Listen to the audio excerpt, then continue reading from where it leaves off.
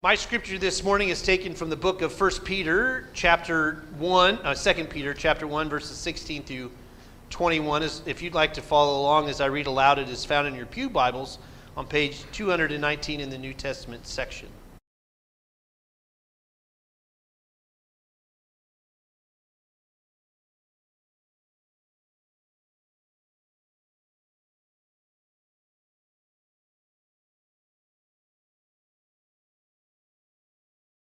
For we did not follow cleverly devised myths when we made known to you the power and coming of our Lord Jesus Christ, but we had been eyewitnesses of his majesty. For he received honor and glory from God the Father when that voice was conveyed to him by the majestic glory, saying, "This is my Son, my beloved, with whom I am well pleased." We ourselves heard this voice come from heaven while we were with him on the holy mountain. So we have the prophetic message more fully confirmed. You will do well to be attentive to this as to a lamp shining in a dark place until the day dawns and the morning star rises in your hearts. First of all, you must understand this, that no prophecy of Scripture is a matter of one's own interpretation.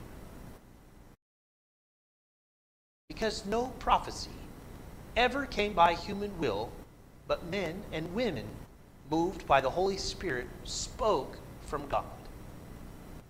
May God bless the reading of God's Holy Scripture. Amen. Notice that it says right off the bat, we had been eyewitnesses of his majesty. Now look, we believe that 2 Peter most likely was written in the 2nd century. Most scholars put it in the 2nd century. And part of this is because of the experience of text. There are some things that you just know that Jesus would have said or done. And so when we get to that point, we start going, oh, okay, well, we can probably date it because of this and because of what we do know kind of what was happening, because again, as my professors will tell you, that we don't know what really happened in the 1st century. The only thing that we have is our texts. We can make assumptions based off of the text of what physically could have taken place. But there's this understanding here that these folks that were writing this had been eyewitnesses of his majesty. Now, they're talking about the transfiguration moment. So just to remember to paint you this picture in Josh's crazy hillbilly way of explaining it. Peter, James, and John go up to the top of a mountain with Jesus to pray. And while they're there, Jesus starts to light up like a light bulb. I mean, we're talking so bright that Peter, James, and John have to shield their eyes, and all of a sudden the sky opens up and they see on 2 clouds 2 people, which we ascribe to being Moses and Elijah. And in that place, Peter, James, and John are so scared. They have no idea what's going on. And I mean, let's be honest about it. Rightly so. Jesus has just turned into a light bulb. And we're talking really, really bright. And I love the images that you'll see in stained glass windows and paintings, because it even has him kind of floating in the sky with the clouds of Moses and Elijah. And in this place, in that exact moment, they hear God's voice, which again makes them even more terrified, because up until this point, the only people that were allowed to hear God's voice were prophets. So if you heard God's voice, that meant you were going to die. But God says, "This is my Son, the beloved, in whom I'm well pleased." Now, that is awesome. Super great. And it's also said after the baptism experience of Jesus in almost all of the texts, "This is my Son, the beloved in whom I'm well pleased. When he comes up out of the water, remember? A dove comes alighting from heaven. The skies open up. There's a moment there where we have this connection between God the eternal and the human beings in the temporal. And God makes a bridge across that and says, here we are.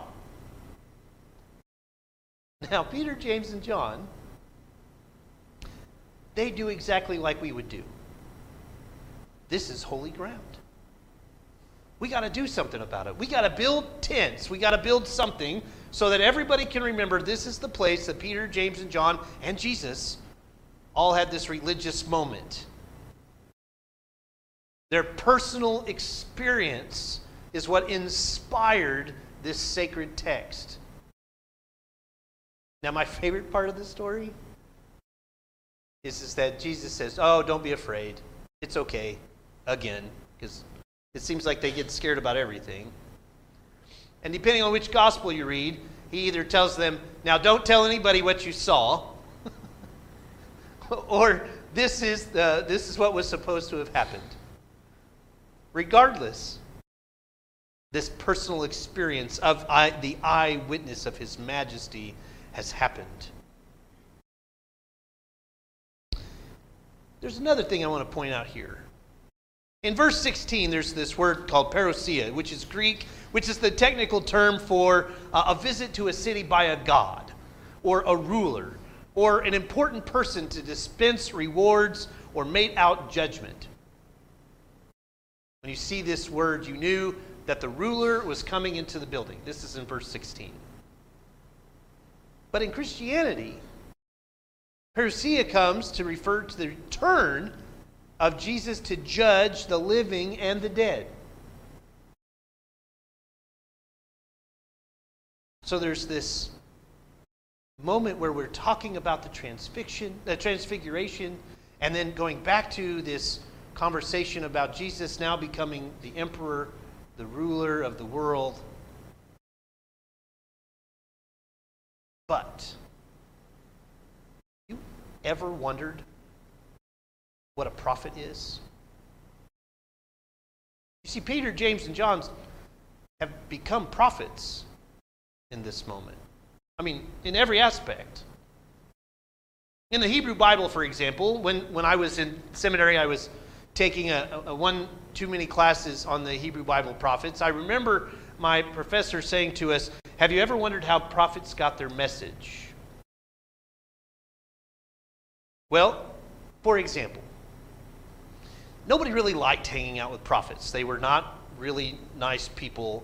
I mean, I'm sure that they had nice qualities, but according to the sacred text, we don't have any of those things. We just get the idea that they were coming to talk and preach doom and gloom to a group of people that they were supposed to love and adore, and then they'd say, oh, you are all going to die. You have not done anything that you're supposed to do, and because you are bad people, God is going to smite you from the earth. And by the way, please bring the deviled eggs to the fellowship dinner. And then when they were done with this, they would say, by the way, if you've done these things, the only way to come back in the Hesed with God is to do the things of Torah, which means that you've got to start eating right again. That means that you've got to start doing the burnt offerings right again. Again, nothing that anybody wanted to have the conversation of. But prophets served a purpose in the Hebrew world. For them, the prophecies came directly from many different angles, such as, like, for example, Amos, chapter 3, verse 8. There's a direct place where God speaks to Amos. Boom. God could speak to prophets where God doesn't speak to human beings. And they didn't die. Some of them received it through a sign. God speaking to them. Like in Jeremiah chapter 1, verses 11 and 13. Maybe God spoke to the prophets in a dream, like in Zechariah chapter 1, verses 8 through chapter 6, verse 15. Maybe like in Isaiah chapter 6, verses 1 through 8. Now, some would argue that Isaiah 6, verses 1 through 8 is like a vision, but I think And I would put Ezekiel 37 verses 1 through 14 and the book of Daniel as a vision from God. God spoke to them in visions, and dreams are different. But they all came from the assistance of God. Prophecies that were passed on through the people to the people for change. The idea that they were used to play the crowd was false. I need you to hear me say this. To say that a prophet was used to play the crowd, oh, you guys aren't doing what I asked you to do, is a false statement. Bobby, I'm going to move here in a second, so I just want to warn you. Let me give you an example. You've heard me say it before. In our modern day context, when we talk about modern day prophets, that modern day prophets have a tendency to start off with, and I'm using the term rather flippantly, so I'm going to come away from here for just a second. The term prophets becomes this moment where the prophetic person says, God spoke to me in a dream last night. I'm supposed to have a Jeep Rubicon. Not just any Jeep Rubicon. I mean, I'm talking about an 8-inch lift, church. An 8-inch lift with all of the stuff in it, and it has an off-road package. Amen.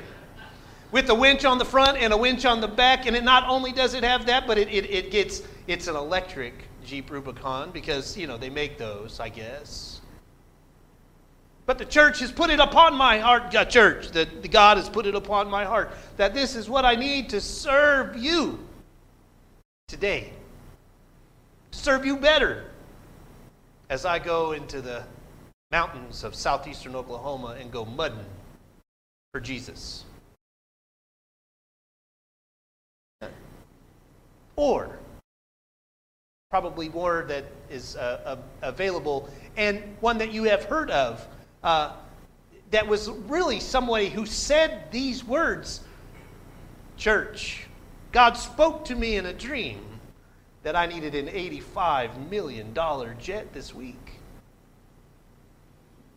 Why do I need this? Well, I'm even getting the used one.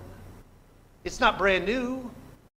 I'm going to get it because it's going to take me from the East Coast church that I have to the West Coast church that I have in the televised production that I have created in the name of Jesus, because God wants millionaires for Jesus. That is not a prophetic voice. Our personal experience clouds these sacred texts. This moment, can you imagine Peter, James, and John telling you their story as they're coming down from the mountain? You guys weren't going to believe this. I saw Jesus glow. And you're all going to say, what have you been drinking? I mean, let's be honest about that. But somehow, if this is being written in the 2nd century, we know that that story has passed on and passed on and passed on. And what did it pass on to? Because it mattered that Jesus was there and God spoke in such a way that humans heard it. And they didn't die. And the challenge was, from that point on, to be the image of Christ, to be the voice of God amongst the people. Man, you see the difference between the prophetic message of then and today is the prophetic message today gets modified to suit humans' needs. Isn't it possible, and I struggle with this, isn't it possible that we muffle God's voice due to our own special interests, criticism? Maybe it's playing to a livable future. I'm afraid that if we do these things, God won't hear us. Or maybe I'm afraid that if we do this, God won't take care of us.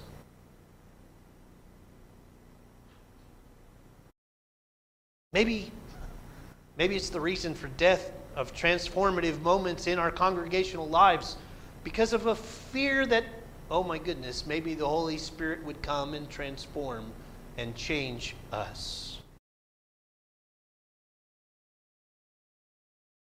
I recognize sometimes that I struggle with spirituality. I struggle with the idea of truly prophetic, transforming, and mission-sending voices directly from heaven. As a human being, and most of you have kind of figured that out, that I tend to go to the text before I listen. My personal experience has taught me that there are very few people that do things for the glory of God. There are more that do glory for themselves using God's name. But the sacred text, it's a group of people that were living and thriving and dying for just being able to say the name of Jesus.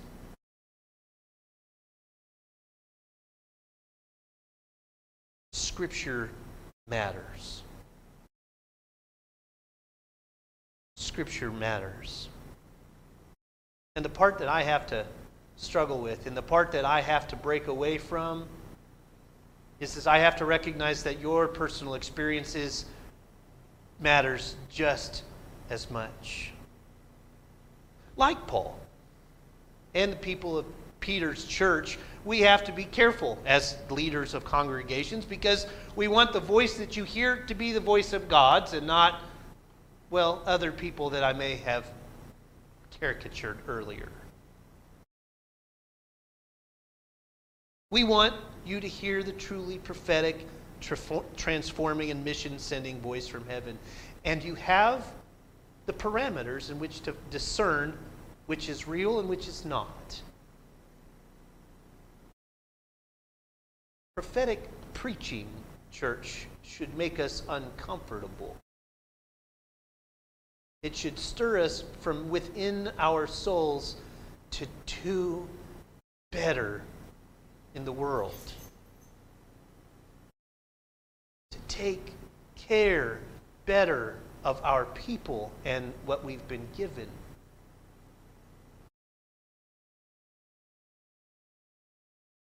It's hard to not think of this sermon in such a way that as we come closer to an end, that in this place, I think, if I'm being completely honest with you, like Peter, James, and John, I probably would have wanted to build 3 tents right there. One to represent Moses, one to represent Elijah, one to represent Jesus, so that all the world could come and see it and say, this is the place that it happened. And I think that if I'm being totally honest with myself, that when Jesus says, do not be afraid and don't tell anybody yet, it's because you get to be the person that tells everyone about it. And can you imagine if we just built that and just stayed there? None of you would be sitting here. None of you would be watching online. None of you would be talking about it when you're talking to a complete stranger this week. We get the opportunity to share that sacred text from our own personal experiences to the world in the name of Jesus Christ, our Savior. In the name of the Father, the Son, and the Holy Spirit. Amen.